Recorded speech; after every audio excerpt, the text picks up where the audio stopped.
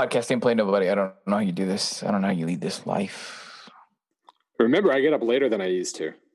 What time did you get up this morning? About 5. 5 even? Yeah, I got up at 5:15. I had to send some emails, and I had to do a blogging that we'll talk about in a minute. Congratulations on the blog, by the way. Thank you. Yeah, that's a web blog. It's internet content. It doesn't take 6 months and thousands of dollars from travel. I did some of the web blogging this morning. I had to get up very, very early. I have non-interesting child schedule issues going on with the start of school. I have not slept much. I don't know how you do this. It really does lend credence to the fact that you might be a robot. I get my 6 hours a night. I don't know what more you really need. Do you really only sleep 6 hours a night? And then upon sleeping only 6 hours, do you wake up feeling mentally alert? Yeah, during the week, 6. I try to get closer to 7 or 8 over the weekend. And the kid's old enough to where she'll let you. But then I feel pretty damn crappy until I get the first cup of coffee going, and then I'm good. And then about 4 o'clock in the afternoon, I fade dramatically. I can go 2 hours. I have 2 kids. I still have technically an infant in this house. Like technically, I'm no stranger to insomnia. You want to push it to the limit? Hey, baby, we'll go. But this like nearly a full night's sleep thing is way, way more harmful. I don't know why. I think it's the psychology of it. Well, you know what? We could just continue on the path of exciting dad chatter and sleep. But this is the old podcast Ain't Play Nobody. It's the old college football marriage of the numbers and the words. The words which I'm struggling to put together right now as I have combined back to school season with multiple deadlines with just hardcore dad life, Bill Connolly. Hardcore. This is why your sentient human nature was uploaded into a robot exoskeleton years ago. I mean, it worked. It's worked pretty well. I'm not. No. I'm fine with it. I'm fine. I'm a little jealous. A little bit of housekeeping. Obviously, we are now on the 2-show format. You guys did great last week. We're very proud of you. Hashtag AskPAPN. Keep it coming. Please check us out on Reddit as well. It's r/PAPN. I have to get this stupid institutional out of my face, mainly because of the literal stupid faces that are staring back at me right now. I need to read this because I'm for some reason I tripped up earlier in the recording and we had to delete it because I said shut down Fullcast, which is a stupid name thing instead of podcast Ain't Played Nobody. So let's get this stupid institutional out of the way. Okay. Bill, do you like wasting money? Absolutely. Yeah, I bet. So yeah, I can think of a lot cooler ways to do that. I don't know. Buy like really nice baseball bats and hit yourself in the head outside. Maybe go to like a Huff gasoline and hang out at a Dave & Buster's. But if you're really, really wanting to kill time and money and waste what God's gift, really, you can spend $25 and you can go to Shutdown Fullcast Live on August 31st. It is live for some godforsaken reason at the Ridge Theater in Atlanta. That's in Midtown Atlanta, by the way. It's the same weekend as Dragon Con. So somehow we created a dumber thing than Dragon Con. So I'm worried because I'm landing at something like 12:30 in Atlanta on Friday. Am I going to be able to get across town and get there by 7? Ooh, you're landing. Wow. We didn't even discuss this off the air. Wait, you're landing in Hartsfield in Atlanta when? Like 12:30. Oh yeah. For a 7 o'clock show, you'll be fine. So you killed my joke though. That was supposed to be a joke, and then it made it seem like I don't know. Maybe there's a lot of dragons. Try Marta. Yeah, Marta's actually not bad. Anyway, stupid Ryan Naney, stupid Spencer Hall, stupid Jason Kirk. They're stupid faces. They will be doing the Shutdown Fullcast Live, which I don't know. You could just scream into like an aluminum trash can for an hour, and I guess that it's about the same sort of audio quality and stimulation. There's a ton of special guests. Myself, yourself, Bud Elliott, like everybody. Richard Johnson. Which really means no guests are special if everybody's there. But well, I mean, look, it's just like having a bad stew. You have to keep putting quality ingredients in because the base layer is just spoiled bouillon. Anyways, yeah, so that stupid live podcast is happening. Bill and I are going to show up to add both intelligence and perspective. Just class the joint up a little bit. Sure, obviously, I'm a television star. I had a television show made about me. I have to lend my shine to this just crappy little donkey show that's going on in Atlanta. It's August 31st. If you want tickets, you can go to eventbrite.com, or you can just search Shutdown Fullcast. Throw in Eventbrite. That's the fastest way to do it. Tickets are $25. For some godforsaken reason, they're close to selling this thing out, so go ahead and get your tickets now. Again, if you like to waste money and really just you got too much free time if you do it. But yeah, buy the ticket. I'm traveling to go to this thing. What does that say about me? Yeah, you really are. You got to change. Wait, Columbia goes straight to Atlanta? No, God, no. It goes to Chicago, which goes straight to Atlanta. Oh my God, what's wrong with you people? I know. I'm flying out at like 5 to go to this thing. Look, Columbia, Missouri is not the South. I'm not saying that's in a bad way. I'm just saying we can transition in because we got a heap and helping of the old Southeastern Conference coverage today. I mean, look, flat out. I know we make our shtick on the G5 and really like just super, super obscure, obtuse stuff, but sometimes you just got to lean in and play a lot of Whitesnake because that's pretty much today's show. Bill, you are done with how many previews now in the March of Death? I am. Well, technically, I'm done with 129, but you've not read one of them yet because it'll go up tomorrow. But on the website, you can find 128 of my 130 team previews. After Auburn went up today, we've got Georgia on Wednesday. We've got Alabama on Thursday. We've got SEC Power Ranking on Friday. Spoilers what? It's from last year. But yes, by the end of this week, you will have all, what would that be? About 275,000 words that you can choose to read, over the weekend to catch up on everything that has gone on in the football off season. And then I believe that means our big preview stuff is going up next week, right? I think so. Okay. I'm writing some profiles that will go out actually after the preview.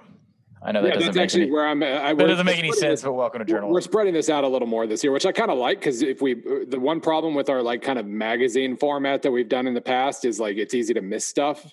So we have like one big kind of featurey idea tying all the preview together, and then we'll have some features coming out after that between now and the start of the season. Well, I like it because there's no way I would have met those deadlines. Okay, so as we record this and go live on Tuesday, we're saying two previews. Both happen to be the national championship game participants.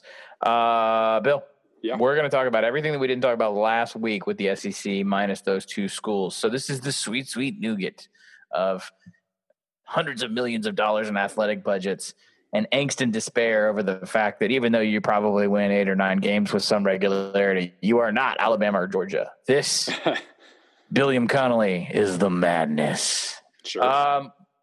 We kind of, I don't remember where we stopped last week. I know we shot right through Kentucky, Vanderbilt, Tennessee. I don't know, all the programs that are near me. Arkansas, obviously, year zero there. I'm sick of talking about Ole Miss. I don't really want to do it, and they're on probation, so it sucks for them. The sweet, sweet nougat of insanity. These are the schools we're talking about specifically, okay? Sure. Louisiana State University. Okay. Mississippi State University. Mm-hmm. Florida, Auburn. Yep. And then I did some bloggings this morning. As I mentioned in the earlier part of the show, this is called a callback. We could talk about South Carolina both in a football sense, and I wrote it a little bit about Angry Will Muschamp just being unable to tamp down his inner doofus. He's just like a really whiny Hulk, Like a really, that's not fair. Like it's like a Hulk that would get online and argue about politics in the comment section of a CNN article. That's Will Muschamp. Man, does that work for you? You went with CNN too. You didn't even go with something like Oh man, do you remember the old CNN comment section? It's just abysmal. Just to proof positive, we should end this experiment. Bill. Yep.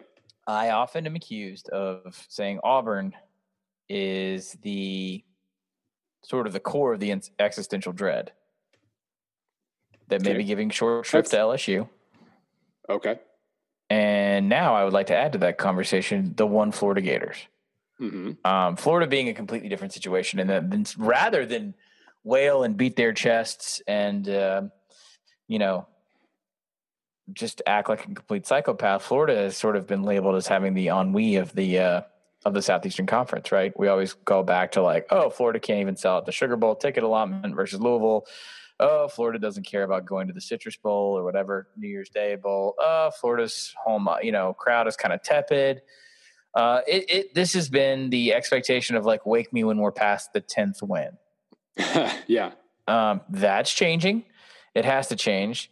They've had multiple failed experiments in the wake of Urban Meyer. They now have sort of gone back to that. We'll talk about that in a second with Dan Mullen. But of the three, who's going to hate themselves the most in January? LSU fans, Auburn fans, Florida fans? I think usually the answer is LSU. See, I think it's Auburn, but I'll hear you out. Well, I mean, Auburn is they have the highest ceiling, therefore maybe they'll have the most angst if they don't reach that ceiling. Yeah. But I think on average, LSU fans are always going to win a nice, self-misery kind of battle. They bring it.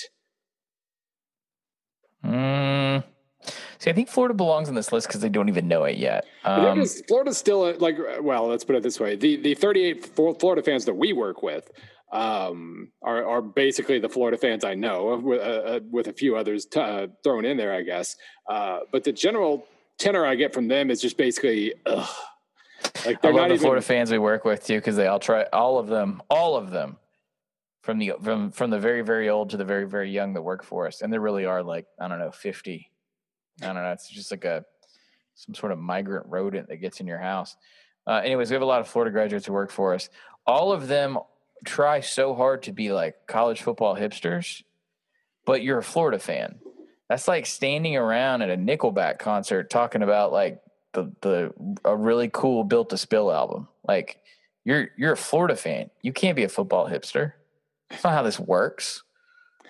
Like Tim Tebow. It's a giant Dave Matthews song walking around. Hey. 20th anniversary of my first Dave show came and went, I think, yesterday, by the way. I'm going to keep it on topic, but I'm just going to laugh about that later.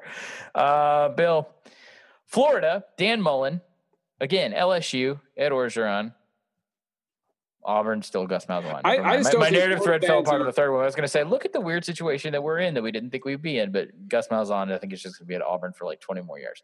Well, I will say, I don't think Florida counts in this kind of misery. This sort of self-loathing. No, they're not going to be miserable yet. Right. I think like a year and change from now, when they will almost certainly be out-recruited by both Florida State and maybe even, or at least by Florida State, but maybe also Miami, maybe? I don't know. That's a bold thing to say. Well, they are definitely being out-recruited by Georgia. The landscape of the East has shifted in a way in which Florida is no longer just the pencil and favorite. Sure. You can't really say presumptive favorite Florida anymore to win the East. But Dan Mullen, took top 30 talent and created a top 20 product. In theory, he doesn't need a top 5 recruiting class here. If he hits a certain goal of top 15, I love that theory.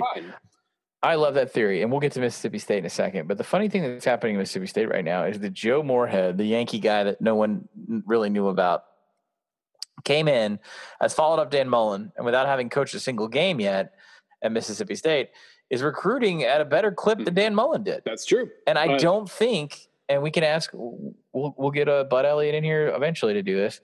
I don't think that under any circumstances, because this is the University of Florida, Bill, and if you go 9-3, people are like, we should just get rid of him. You can't go 9-3 with a top 30 recruiting class at Florida and find satisfaction anywhere. If you're losing elite Floridian players to Florida State and Georgia and everywhere else, you're out. I know, but I'm not saying he's going to sign a top 30 recruiting class at Florida. That's what he did at Mississippi State. He'll do a top 15 class on average at Florida, and if he gets top 15, he can technically put together a top 5 or 10 system, basically. So Florida itself should recruit itself better than Mississippi State did for him. It's a higher bar, so to speak. Mm-hmm. And so I just can't worry. I know I'm supposed to worry. I know this is the off season. I know, you got to beat your rivals for recruits, but I really struggle to give a crap about that in August. Let's put it that way, because if you overachieve, you overachieve, and it makes up a bunch of difference. I know it makes a big difference in the anxiety level of your fan base in the off season, but if you win, it doesn't matter, and he'll have a chance to win. he'll definitely have a chance to win. I just don't know what's going to reignite that fan base, donor base, boosters, etc. Because right now he's not going to be. Well, it's not, I mean, good luck with that. Yeah. I think that, look, if you really want to boil it down, to hell with everything else and even Florida State, I think it comes down to the fact that they're about to realize that Georgia may have shifted the entire paradigm. Yeah, no, that's a bigger thing to me than they walk out of Jacksonville with a proper ass kicking. I mean, like, really get stomped. I think now things are going to settle in for them, and they're going to understand that it's a new landscape. Right. No, I think that's the biggest issue here. That's a division rival. It's something now that they, Kirby Smart, like recruiting was never Georgia's problem. Obviously, Kirby Smart has raised the bar in that regard, but they very, very much hit their. They recruited at a top level the last couple of years, and then they hit that level on the field last year. So that's it's not going to be losing so this kid from IMG to Florida State. It's going to be consistently getting your butt kicked and not even being able to think about an SEC East title for the next 10 years. That's where things are going to add up against Mullen, so to speak. LSU. Sure. I think you nailed it. I think you got the entire zeitgeist in one tweet. Was it yesterday that you mentioned the fact that you have an LSU product, a tangible LSU product you can look at, and you can see talent, and you can see success, and you can see, I think, a little bit more of a refortifying of depth, because it was a little rockier transitioning between Miles and Orgeron than maybe most people know. You got all that, and you're like, oh, okay, man, that's like a serviceable, really good football team. And like, oh, this is a football team that's talented enough in a couple key places, even with the whole Matt Canada thing notwithstanding, all that. And then you look at the schedule. Yeah, here are the teams that. Here's their road slate with S&P Plus projections. They play number 13 on a neutral field. They play at number 5, at number 32, at number 52, which you would hope would be a win, but then at number 24, and they get number 2, 6, and 25 at home. Now, this is S&P Plus, and I understand that it's going to bump up SEC teams because recruiting rankings are part of the formula, and you don't have to believe that Ole Miss is going to be number 25 overall, although I think they are going to be quite a bit better than anybody's really expecting them to be, at least until, like 2 guys get hurt and they realize, oh, crap, we have nothing but freshmen on the second string. But it's just brutal. They are projected 16th at S&P Plus, which I think is about as high as you're going to see, and they're projected to go 7-5. Whew.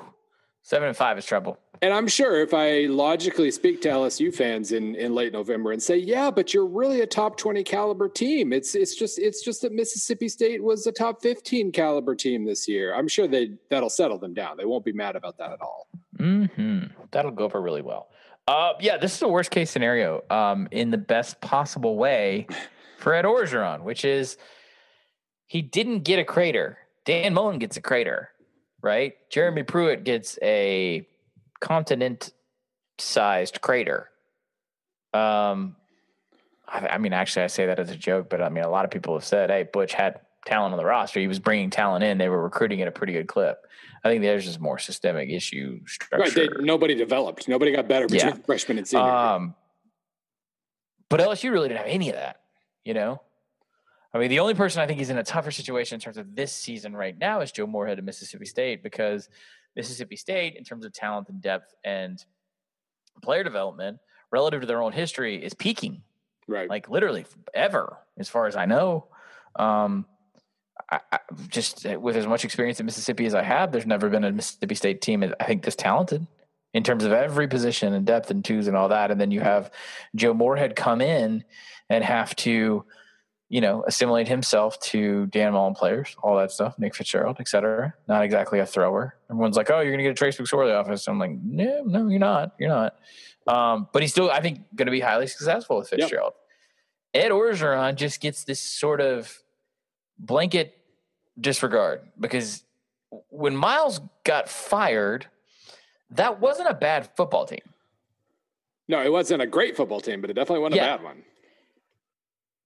Miles got fired for almost like non-talent on the field reasons, non-roster reasons, non-depth chart reasons. And I know a lot of LSU fans are I'm not defending Les Miles.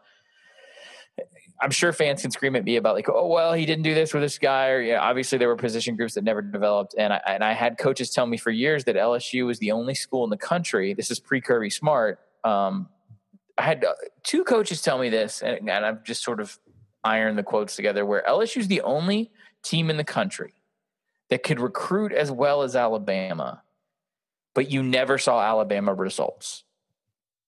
And that's just player development. So I'm not saying Miles was perfect, but like it wasn't – you were getting a really nice used like mid-level luxury, like a nice Lexus, right? I would push back a little and say he hit Bama level for a couple of years. But number one of them was 2011 when he didn't beat Alabama the second time.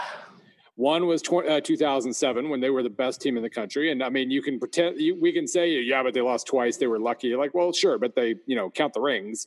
No, and I look, I don't think you shouldn't blame or credit anybody for the dumb way in which we figured out our postseason. But I mean, I would say they hit that level a few times. The problem is they stopped hitting that level. They became merely really good after 2011. Standard deviations.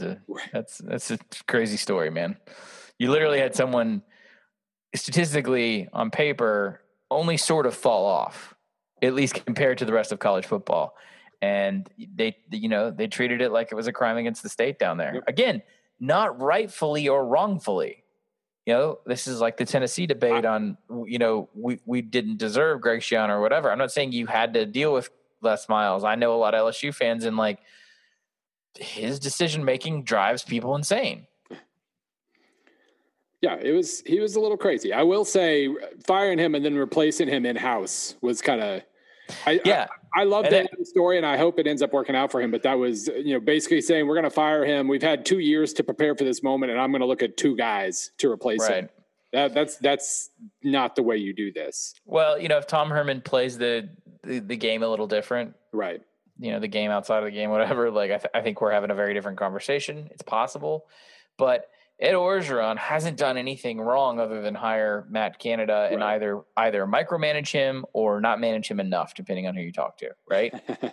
We just know that relationship went south, and we know that blame goes up. And so Orgeron takes more blame in that situation than Canada, regardless of whether or not he deserves it, because he's the head coach. Right. So now you have an Ed Orgeron who hasn't really – I'm sorry? Canada's like the one thing that bothered me about him hiring him and then meddling was just the fact that like he was a known entity. It was very well known. It seemed that he was pretty hard to work with, and it was very well known that some of the aspects of his offense that made his offense so good were the shifts and things that Edo apparently didn't think was like manly enough and wanted to get rid of. And that's it seemed like both of those things surprised him, and that shouldn't have been the way it was. Like, I think looking back, I realized he might not have gotten the job if he promised to just hire Steve Ensminger as his offensive coordinator. But the LSU offense that when Edo was interim head coach and Ensminger was the offensive coordinator, that was a really nice offense. Couldn't push Alabama around, but just omit Alabama from your decision making because it leads you to pretty bad places. It was a pretty good offense. He should have just hired him originally. But here's why LSU has no one to blame but themselves. I think he hired Canada because he had to, not because he had to hire Matt Canada, but because he went in and sold, hey, we're going to get the highest caliber coordinators possible. It's going to be a Dabo Sweeney thing, et cetera, et cetera, et cetera. Yeah, I'm sure. The problem was he should have just had an Ensminger type guy who runs an offense that he likes, an offense that was effective when Ensminger was calling the plays, with not the best quarterback, right? Not the most elite talent in terms of the battery of quarterback, receivers, tight ends, et cetera. Like there's definitely some talent on the field, but not like, the very top. They could have recruited to something different. They could have let Ensminger would be in basically year 3 now if they hadn't touched it, which I think, I mean, think about that. It would be a very dynamic offense at this point. They would have recruited specifically to need and things that fit the system. But instead he goes out and he's like, we're just going to get the flashiest free agent possible, regardless of fit or culture or any of that stuff. Now, why did he do that? He did that because he couldn't sell himself. Right. He literally, based on the culture of college football, his history at Ole Miss, which I don't think is applicable to LSU anymore, and I'm the one with all of the personal experience there, and I do like to think in this one instance, when I say that, believe me, because your experience doesn't trump mine, and your knowledge base as far as Ed Orgeron and Ole Miss doesn't trump mine. He's a different coach. I think he's a better coach. I think the time he spent and where he spent that time shows that he's in a much better place. But he still had to do all this because it's really hard to sell Ed Orgeron to people, including Louisianans. That's the thing that still kind of boggles my mind. It's a bad PR situation to this day. And is it fair to Ed? Nope. But, we'll talk about Will Muschamp in a second. Like, Will's not a moron. I know he comes off as sort of like the beefy super bro guy and Coach Boom and all that stuff. But, like, none of these guys are morons. Ed Orgeron has a PR issue more than he has a football issue. It's not fair. It's not deserved, but that's the name of the game. Because of this, I think they overcompensated by saying we'll get elite coordinators. Now, Dave Aranda was in-house. Dave Aranda is a great defensive coordinator. Dave Aranda was not recruited to work for Ed Orgeron, but to give Dave Aranda credit, I guess, he basically looked around and said, yeah, I can still work here. I can still totally work with this. Oh, and by the way, they're going to pay me a frick ton of money. Yeah, they're going to pay me like a head coach, yeah. Yeah. So had Orgeron either had the equity or the self-confidence, or maybe he wasn't just going to be allowed to do that. Maybe it wasn't equity. Maybe he had to go out. He really did truly have to say, hey, here's a flashy OC. But imagine if he didn't. Imagine if he was like, hey, we got Dave Aranda. We're going to stick with Steve Ensminger. And then we're going to invest we're going to invest in other ways to sort of beef up the staff. Maybe it's recruiting or player personnel, whatever. It'd be a very different football team right now. Yeah, I still don't know if they'd have a quarterback situation we would be talking highly of, but it was but they wouldn't have as many question marks, in my opinion, and they wouldn't have the additional scrutiny of what we just talked about, which was, did he tinker with Canada? Did Canada refuse to listen to him? Doesn't matter. They should have never gotten married in the first place. Right. No, that was the biggest thing. The fact that he hired, and I understand he might have had to, but that was the biggest red flag for me, is just that he hired him and then didn't seem to understand what he had hired.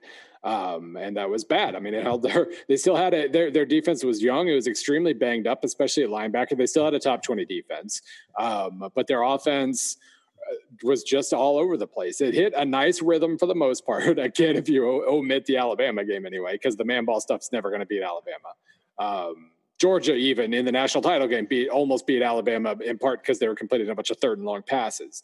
But they really, after that Troy loss, they got by Florida. They beat Auburn. They came back against Auburn, no less. They laid waste to Ole Miss. They scored 33 on Arkansas, 30 on Tennessee, 45 on A&M. They were playing kind of LSU football at that point, and that's how they ended the season. Now they had that weird sloppy game against Notre Dame that probably. I mean, you know how I feel about bowl games. I ignore them most of the time. They were fun, but then when it's time to go the next season, forget about them. But they were fine. They were fine in that game, and they were awesome most of the second half of the year. So things in that way, it was a very LSU season in terms of 9 wins, top 20 level play, But they finished the year at a higher level than that, and so you can say that means that maybe they were starting to buy into everything Edo was selling, and now he just needed to get his own OC in place, and he did so. I wish neither he nor Ensminger had said a word about their offense this entire offseason. So we get quotes like, in May or whatever, oh, we've installed 20% of our offense or whatever that was. That did not fill anybody with confidence, but it doesn't matter. They were just saying those things. If they got a quarterback, they'll probably have a running game. They're going to have a very good defense. They're going to be a top 15 or 20 level team. It's just this year that's not going to be enough to win 9 or 10 games, I don't think. So basically what you've told LSU is more of the same, which is actually really good, very consistent building for the future. You're going to be fine. But will not satisfy you in any way, shape, or form, and you're not going to beat Bama. Yes, pretty much. I kind of laughed at myself as I was writing the preview because it really was like LSU's underrated. I don't know why we're so low on them. I figure they'll go about 7-5 this year, which is they have not won fewer than 8 games since 1999. So I understand the contradiction that's going that's working at the moment, and I'm not really trying to fix it at all because I enjoy it. 8 games definitely, by the way, I think is the floor. I think they got to win 8 this year. Or it's not the floor. You're saying Sharks. I'm sorry, not the floor. Yeah. See again, Bill. I don't have robots sleep. I think it's the line of demarcation. Okay. How about that? Like bombs start going off when you go south of 8. How's that? And their schedule, it really is going to be a close games thing. I mean, they're projected. I got them about 3-point underdogs against Miami, 6 points up on Ole Miss, 3 up on Florida, 6 down on Georgia, 1 up on Mississippi State. Just so many close games here, and that's kind of terrifying when you don't know your quarterback situation. But they're going to have a chance. They only have like really 2 games that they're almost certainly going to lose. Any of the other ones are on the table. Bill, season's creeping. Yeah. You know what else might be creeping? Any guesses? I mean, we're reading an ad, so I know what you're going to say. I had my next response ready. God, spoiler alert. I mean, it could be your hairline. If you're already correct. If you're a young man or an old man or a middle-aged man, chances are that hairline's creeping on you, buddy. 66% of men lose their hair by the age of 35. But you may be a lot younger. You may be experiencing that now. The problem is when you start to notice the hair loss, it's already too late. Mainly because with everything that's available on the market today, it's much, much easier to keep the hair that you have than to replace the hair that you've lost. If the hairline is starting to creep back, you basically need to do something immediately. And one of the things that you can do immediately that's fast, easy, safe, effective, and cost-friendly is to go to forhims.com. Forhims.com, FORHIMS.com. It's a one-stop shop for hair loss. They also do skincare. They do sexual wellness stuff for men. It's fast. It's convenient. It's also confidential. This isn't a weird truck stop thing where you grab some pills from behind the counter. It's not something that's like a dubious corner of the internet. They use doctors. You're going to speak to medical professionals. They're going to give you generic equivalents to name brand prescription items. So this is all on the up and up. And the best part is you don't go to a waiting room. You don't have to go and actually talk and make an appointment, and you don't have to go to a pharmacy, which are all huge pains. So you go to forhims.com, you take a couple quick surveys. It's very easy. You answer a couple quick questions. A doctor's going to review that information, then they will prescribe products you need for you. They're shipped directly to your door. You get to take care of it fast. You get to take care of it confidentially. If you order now, right now, Podcasting Play Nobody listener, you get a trial month of 4Hims for just $5 while supplies last. So you can go to forhims.com for all the specific details. This would cost a lot more than $5, hundreds of dollars if you went through the normal medical route of going and seeing a doctor and going to a pharmacy. So go to forhims.com/nobody. That's FORHIMS.com/nobody. forhims.com/nobody. I'm Charlie Hall. And I'm Dave Tack. We're the hosts of Polygon's Quality Control. Our show is a lot of things to a lot of people. It's our chance to talk about the best new video games with the folks who play them first. It's a place to dissect the latest movies and TV shows. It's our opportunity to get out from behind the keyboard and tell you what we think. In person, every week. The world of entertainment moves fast. Quality Control helps you keep pace. Find us for free on Apple Podcasts or wherever you listen to your podcasts. Okay, so Auburn is a football team. Very good one. That is in Alabama. That if it was just a football team that we were talking about, if we were just talking about the college football team, the teams, like literally the blandest mascot in the world that you could create, we would be blown away and really impressed by this team. But we're not because they are sandwiched between those other two schools. Yep. Their in-state rival and their next-door rival, their oldest rival, whatever. Bill, I want to attempt this conversation about Auburn to only be about Auburn. Okay. Is this possible? I mean, in my preview that went up this morning, I basically said like only in an environment in which you include Nick Saban can you really negatively grade Will Muschamp in any way. He now has an SEC title. He has 2 division titles in 5 years. And by the way, in the comment section of my Auburn preview at SB Nation,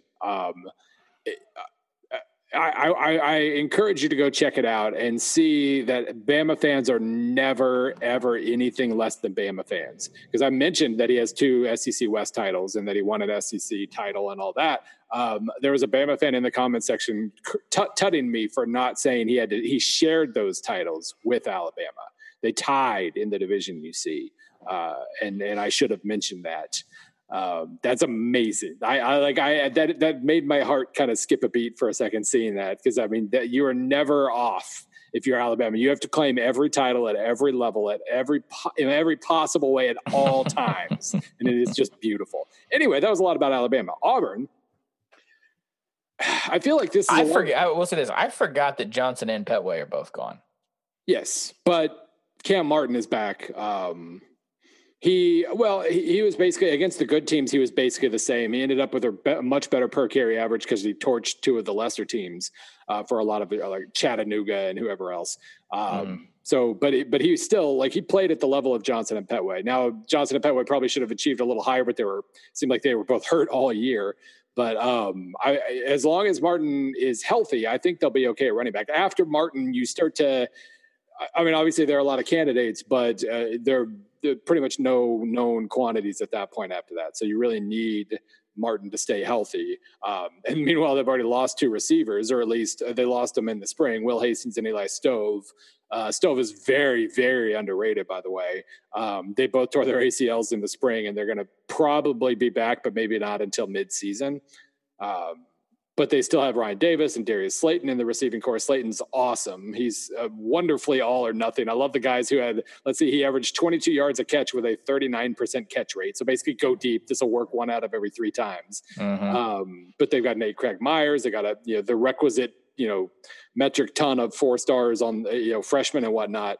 So I really think, this is going to be a really fun passing game, really a solid offense overall. I don't think the running game will suffer, but I can't prove it, basically. Last year they won the SEC West with 2 injured running backs. So Martin's better than them if he's healthy, at least, or better. Martin's better than the injured versions of the 2 guys last year, I should say. To hell with the existential dread. I'm not going back to the joke, but this is a team that if they beat Washington and Atlanta, which is sort of the home game crowd, right? And your win probability is at 47%, which is beautiful. That's my game to watch in week 1, not even close. Yeah. Hey, we're going to be in Atlanta that day, by the way. Well, I'm not paying for a ticket. They beat Washington and Atlanta. They could be undefeated going into Georgia. Yeah. Yeah, their schedule's just. And by the way, I'm sorry. Let me say that in a way that makes you more impressed. They play Georgia November 10th. Right. They could be 9-0. They could cruise. Well, they still have to win at Mississippi State, so let's not say cruise, but they could absolutely. The thing is, what, you're totally right, and we're gonna get to State in just a second. That's the one stumbling block. It's certainly not at Ole Miss. It's not home against LSU. It's certainly not at Arkansas. The other thing I want to mention, Kevin Steele's a good defensive coordinator. I know. Or he's good at Auburn. I don't know. This wasn't supposed to happen. I know. And they're really deep. That was the moment. And they're really talented. 2 years ago. We were like, man, and now Gus Malzahn's got to save his job, and he hired Kevin Steele. What the hell? Oh yeah, I'm sure. I'm sure if you go back and listen to the show, I was saying how that could be the hire that dooms his entire career. He's really good. They recruited really well on defense. They're deep as hell on defense. Dude, this is, again, if you take the Auburn name off, you look at the defense, you're like, that's a national title contender. Yeah, I think the one thing about Kevin Steele's defense that I can, sometimes it's hard to evaluate, what do they do? What makes them so good? Part of it is just having a ton of 4- and 5-star recruits at your disposal. But the one thing I picked up on last year, and I briefly mentioned this in the preview, was that one thing that really impressed me about Auburn's defense is when they're playing against the RPO type systems, they dictate your reads really well. And what happens when that, you obviously don't specifically know the play call, or if you're watching live, right? Not even Chris Collinsworth picks up on what's on RPO. Sometimes it just feels like that was the play they called.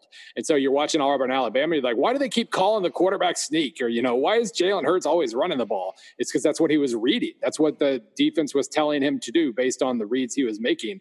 And Drew Lockett in the Missouri game was the same way.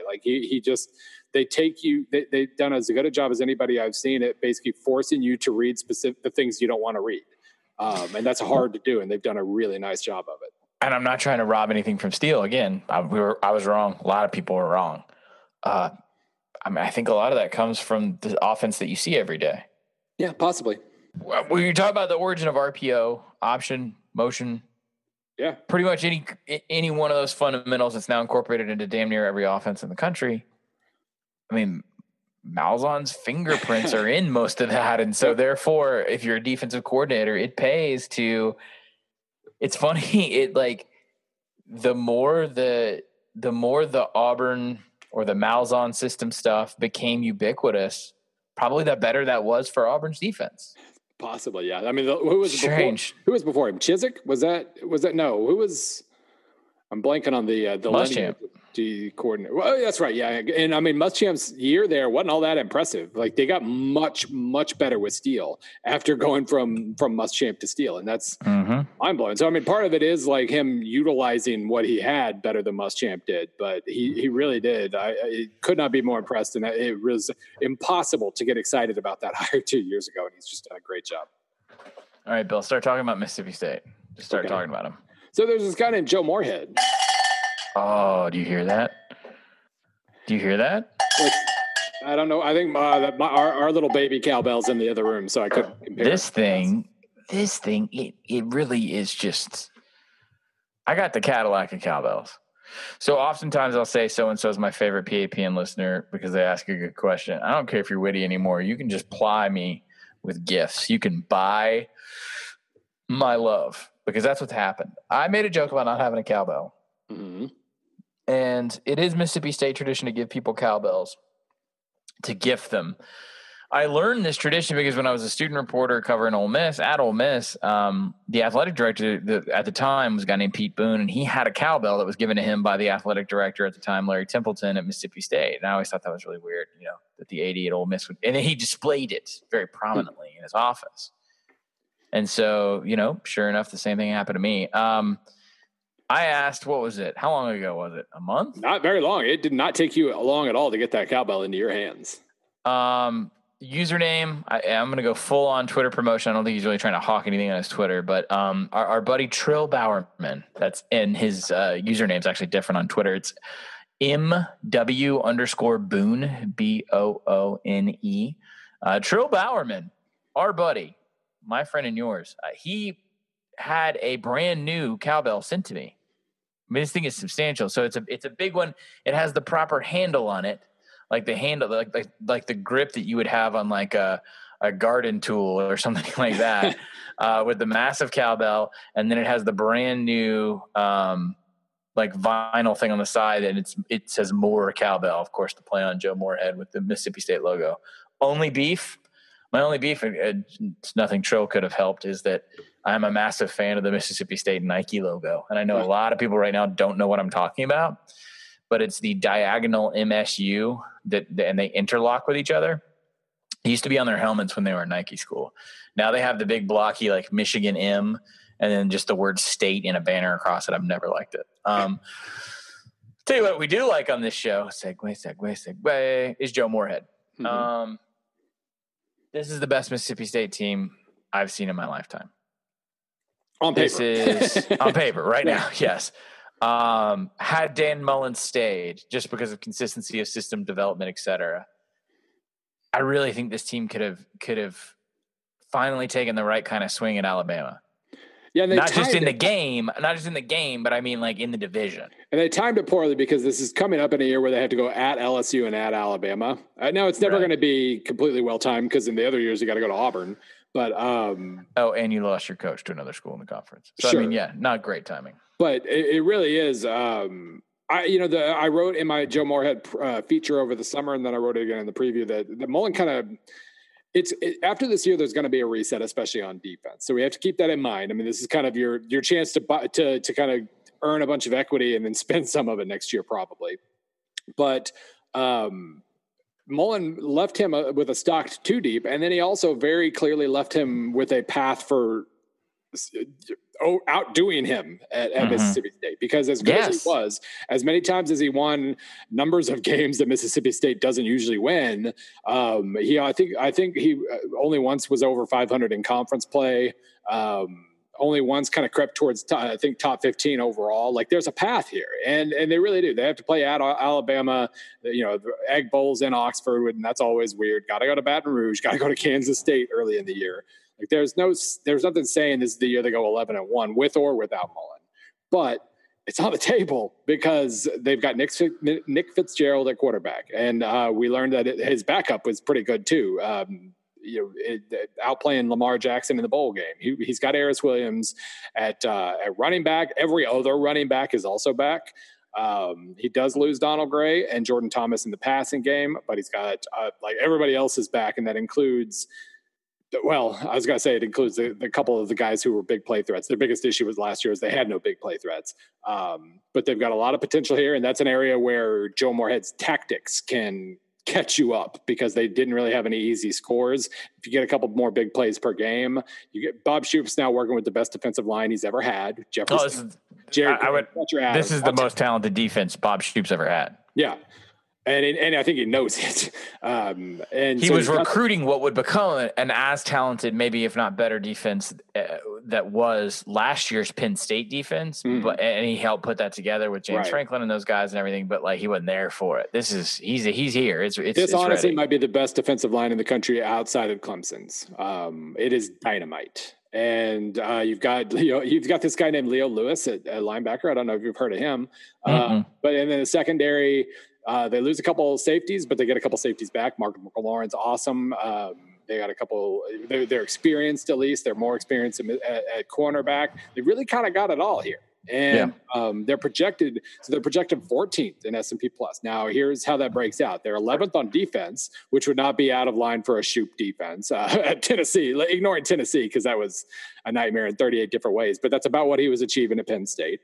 Their offense is only projected 33rd. But just because it did kind of, they weren't explosive last year. Then, the first game with Fitzgerald hurt, when Thompson had to come in early in the Ole Miss game, they're terrible. So that dragged them down a little bit. But if you think that a Joe Moorhead offense, that he can make the difference and bump that up into like the top 20 level offensively, that's a top 10 team at Mississippi State. They're that close. They're all, if he can just lead them, if he can get out of the defense's way, if Shoop can kind of guide that defense towards what it would have probably achieved with Grantham and Mullen. And if he can make a little bit of an extra difference on offense, that's a top 10 team right there. There's so many things in a non-football sense that you can talk about here, and they're all positive potentially for Mississippi State. And you've never been able to say that about this program. One, you don't have to bother with the in-state thing anymore, and that's what Joe Moorhead brings in. Is he's a coach that is not going to survive and create a safety net around building acrimony in that rivalry, because I really think he just doesn't care. He also doesn't need to for the time being, because Ole Miss's bowl ban ends this year, but the pain that they're going to feel from the sanctions won't even really start until next year. Right. This is a chance. This is a chance to change the conversation and not make it about the in-state rivalry, which has done nothing but harm for both schools. This is a chance for Mississippi State to hell with, it's one good coach down there. It's Tim Tebow's offensive coordinator. We heard that for years, right? Mm-hmm. This is a guy who's recruiting better than Dan Mullen. This is a guy who is as much of a celebrated offensive mind as Dan Mullen was, especially in that moment when he came over from Florida. This is proof that your program can provide the landscape for which you can thrive. You can compete in the SEC West, which is the hardest division in college football. All of this is just right there sitting for Mississippi State. And it's not to put any pressure on Moorhead, because I really don't think he's coming in. I know, but I mean, it shouldn't. It really shouldn't. And inevitably, they're not going undefeated this year, but they're going to be really damn good. And the first time somebody second guesses him, it'll probably be for the wrong reasons. Well, yeah, that's generally how it works. This guy could really do something dynamic and different and just fresh at that program. And so you have nothing but reasons to be excited. Yeah. Don't screw it up.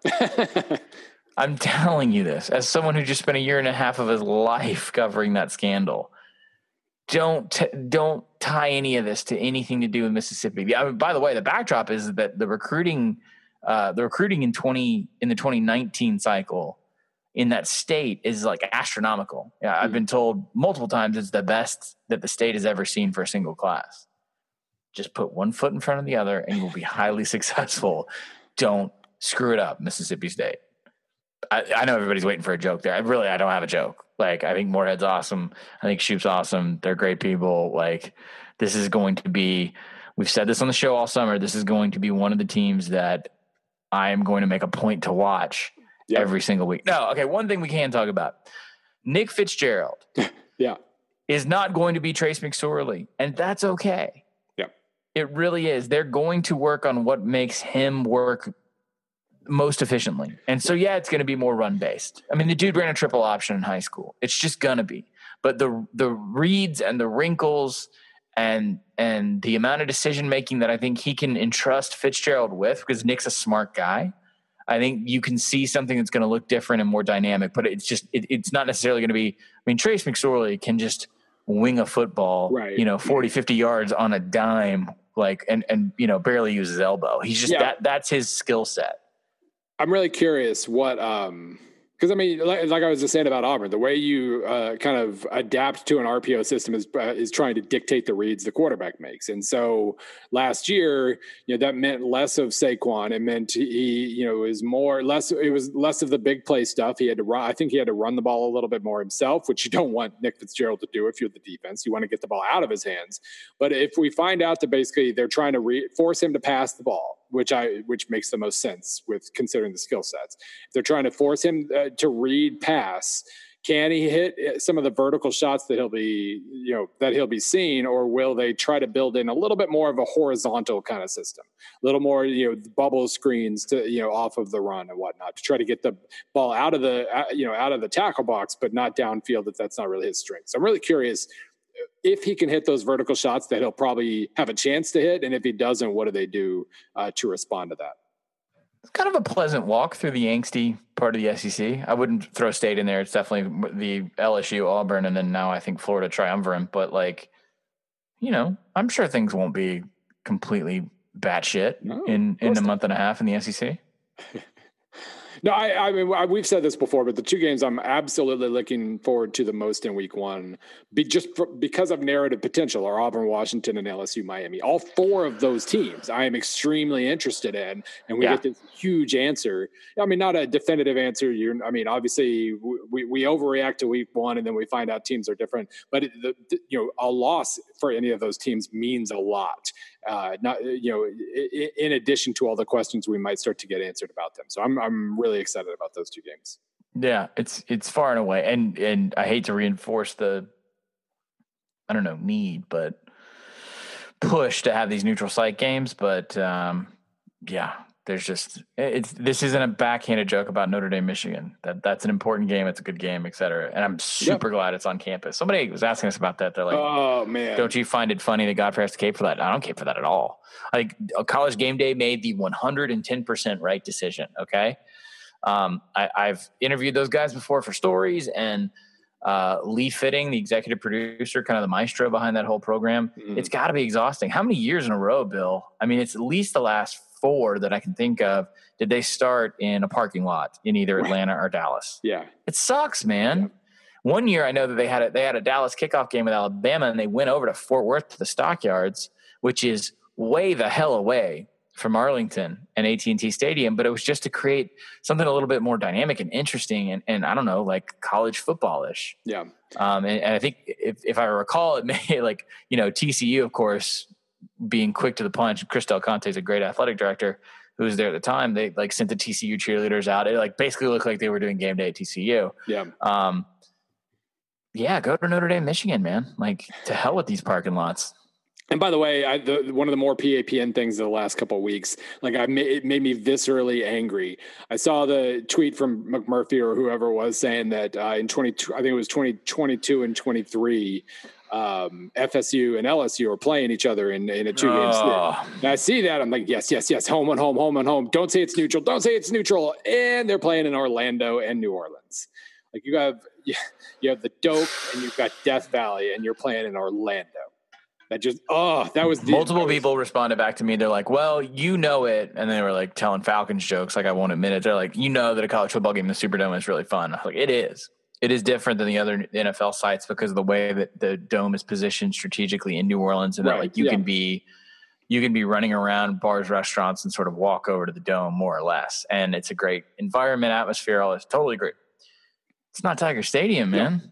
It's not even close. Tiger Stadium is one of the greatest sporting venues in the world. To hell with college football. Put your game there, man. Yeah. Doak at Florida State, they've spent so much money over the last couple of years, just increasing the quality of that game day experience. I was just there. I'm writing a piece on Taggart for Labor Day. Spoiler alert. that I was really, really impressed with that facility too.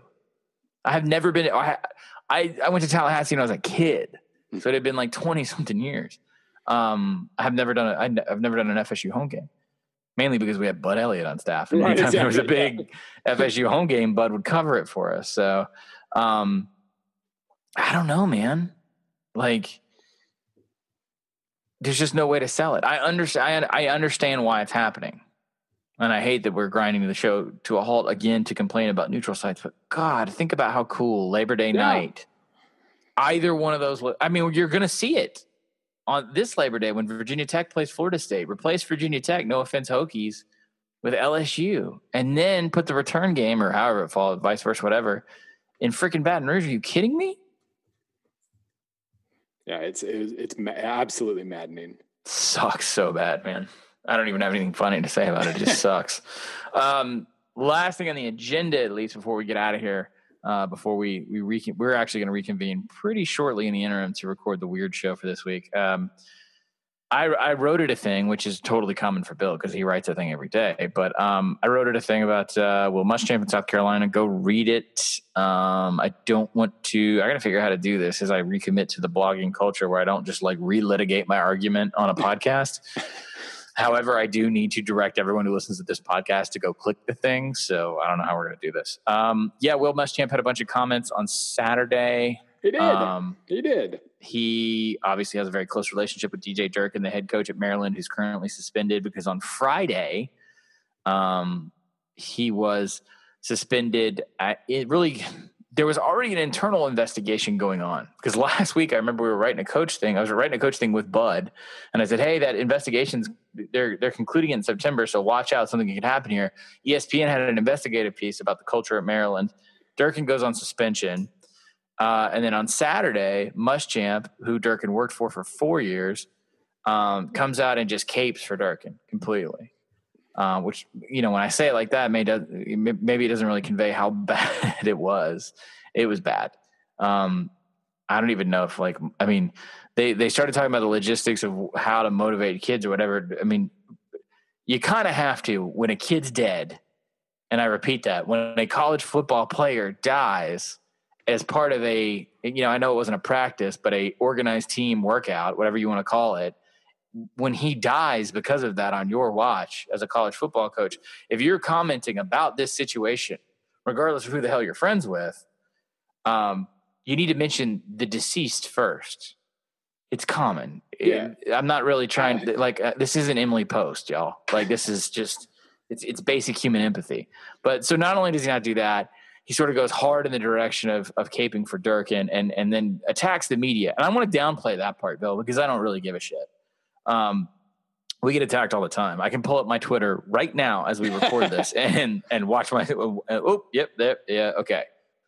Someone's always attacking the media. I don't care about that. We come off as way too noble anyway. All right. We just do. And we're by and large, rank and file, bad at our jobs, at least bad at our jobs in 2018. I'm someone who, when people are like, man, you work in the media, they suck. I'm usually like, yeah, right on, bro. Throw me a Bud Light. The issue here is that Muschamp went directly about the business of defending his former colleague. And that's the thing right there, Bill. That's the crux of the thing, the core of the thing. And that's what you're seeing at Ohio State. And that's what you're seeing at other schools is that they all close ranks and protect each other. And they don't think about the well-being of those who are literally less fortunate and literally without the same sort of power and agency as them. Yeah. No, I understand how coaches operate, and I understand how much loyalty plays a role. They really, I mean, I know this isn't, I'm not approving of this comparison, but they compare themselves. It really does reflect like it's like a band of brothers kind of, we served together kind of thing. And I understand that that's whether it should or not, that's how it works. So the fact that, Durkin is one of his, servicemen or whatever, he wants to support him and that's fine. But he went out of his way when a kid died to change the subject to anonymous sources. And that's It's gross. It was an amazingly unforced error. He didn't have to say a word. He went out of his way to bring it up, and he went out of his way to bring it up so he could complain about anonymous sources. And that's whatever. It really was disgusting. It really was. But I realize we start to get into high and mighty language here. But this was the epitome of an unforced error. He didn't need to say a word. And then when he did, he said all the wrong words. South Carolina, the football team. Yeah. Will, what are you doing? You guys are fine. You're building. You're in a tough situation. Just like you're sort of a mini Auburn in some respects, except without maybe the psychotic expectation, or I don't know. Offense or the defense, but anyway. I meant more the fact that you were sort of in a pincer between Clemson and Georgia. Yeah. But damn, Bill. But up until last week, if somebody said, "Hey, what do you think of South Carolina?" I'd be like, "Yeah, I think he's shit." We just talked about this in the show. I know. That was like was that 2 weeks ago? It was the first show last week. He was the face of that show. Here's where we find out if Muschamp has evolved. And first signs point to not so much. But anyway. I was the one who I don't never listen to our own show. Sorry. But like, I was the one who kept arguing back to you. Hey, he's learned, he's evolving. And this has nothing to do with what we'll see on the field, obviously. But right. But I wrote this in the piece. I don't know if it made it to the edit or not. This is one of the greatest unforced errors I've ever seen in college football. It's unbelievable. You just brought a conversation about a heinous thing happening, an investigation, the whole toxic culture thing, the investigation by ESPN about in Maryland. Not a division rival, not a neighbor, not even someone in your conference, and not even a school that matters in the top 25, about freaking Maryland. And you brought it home and turned it into your own problem. Yep. What are you doing? And then who was it? The president, the chancellor, whoever it was, going out of his way to stump for Moorhead as well. Like Moorhead, sorry, Muschamp as well. Whatever. I'm getting a lot of flack right now as I write this, but I basically said, hey, look, this invites us being not the media, but just a normal human being to go, man, what's going on with the player treatment in South Carolina if these are the comments that he's making? Right. And everyone goes, what are you implying? What are you implying? I'm implying nothing. The idiot brought it on himself. Yeah. The idiot started immediately talking about how it was the media's fault. This is the problem. This is why media training exists. And the funny thing is the athletic director at South Carolina, there's several in the 80s office that are former SIDs. There's several people in the athletic administration at South Carolina who actually, and I'm sure because a lot of them came from like the league office and stuff, and they don't like me. Or they would have an issue with SB Nation or new media culture, whatever. They know what I'm talking about right now, though. Because it's PR 101. It's basic corporate communications. They teach us in every crisis management class in the world. And they would agree with me way, way off the record, way, way, way anonymously, that he literally said, hey, guys, look, a landmine. I'm going to stick my tongue on it. And when it goes off, you're all going to have to clean it up. Regardless of whatever anyone says publicly about Will Muschamp at South Carolina right now, trust me, they are pissed that he brought this to their door. Yeah. Quietest offseason ever. What's our timer at right now? Quietest offseason ever. We're good. We're out. Awesome. We are out. We will see you guys again on Thursday. We have an interview coming up. We will play around a little bit as we inch ever closer to week 0 is soon. Yeah, week and a half. Right. So a week and a half from week 0. In the meantime, we will buttress what will ultimately become sort of the preview what to watch episode with a heaping helping of user questions. Again, that's Reddit PAPN or hashtag AskPAPN on Twitter. Anything to add, Mason? Yeah, if you're looking for a reason to check out the Reddit page as well, it's not just Ask PAPN questions. Somebody, after having Kevin Kelly on last week, Coach Never Punts, somebody put together a Tableau viz of the teams they go for it the most at the college level. By the way, congrats to Army for having big balls. Granted, it's triple option, so it's 4-1 every time. But damn right, they go for it more than anybody else, and congrats for that. All right, we'll see you guys Thursday.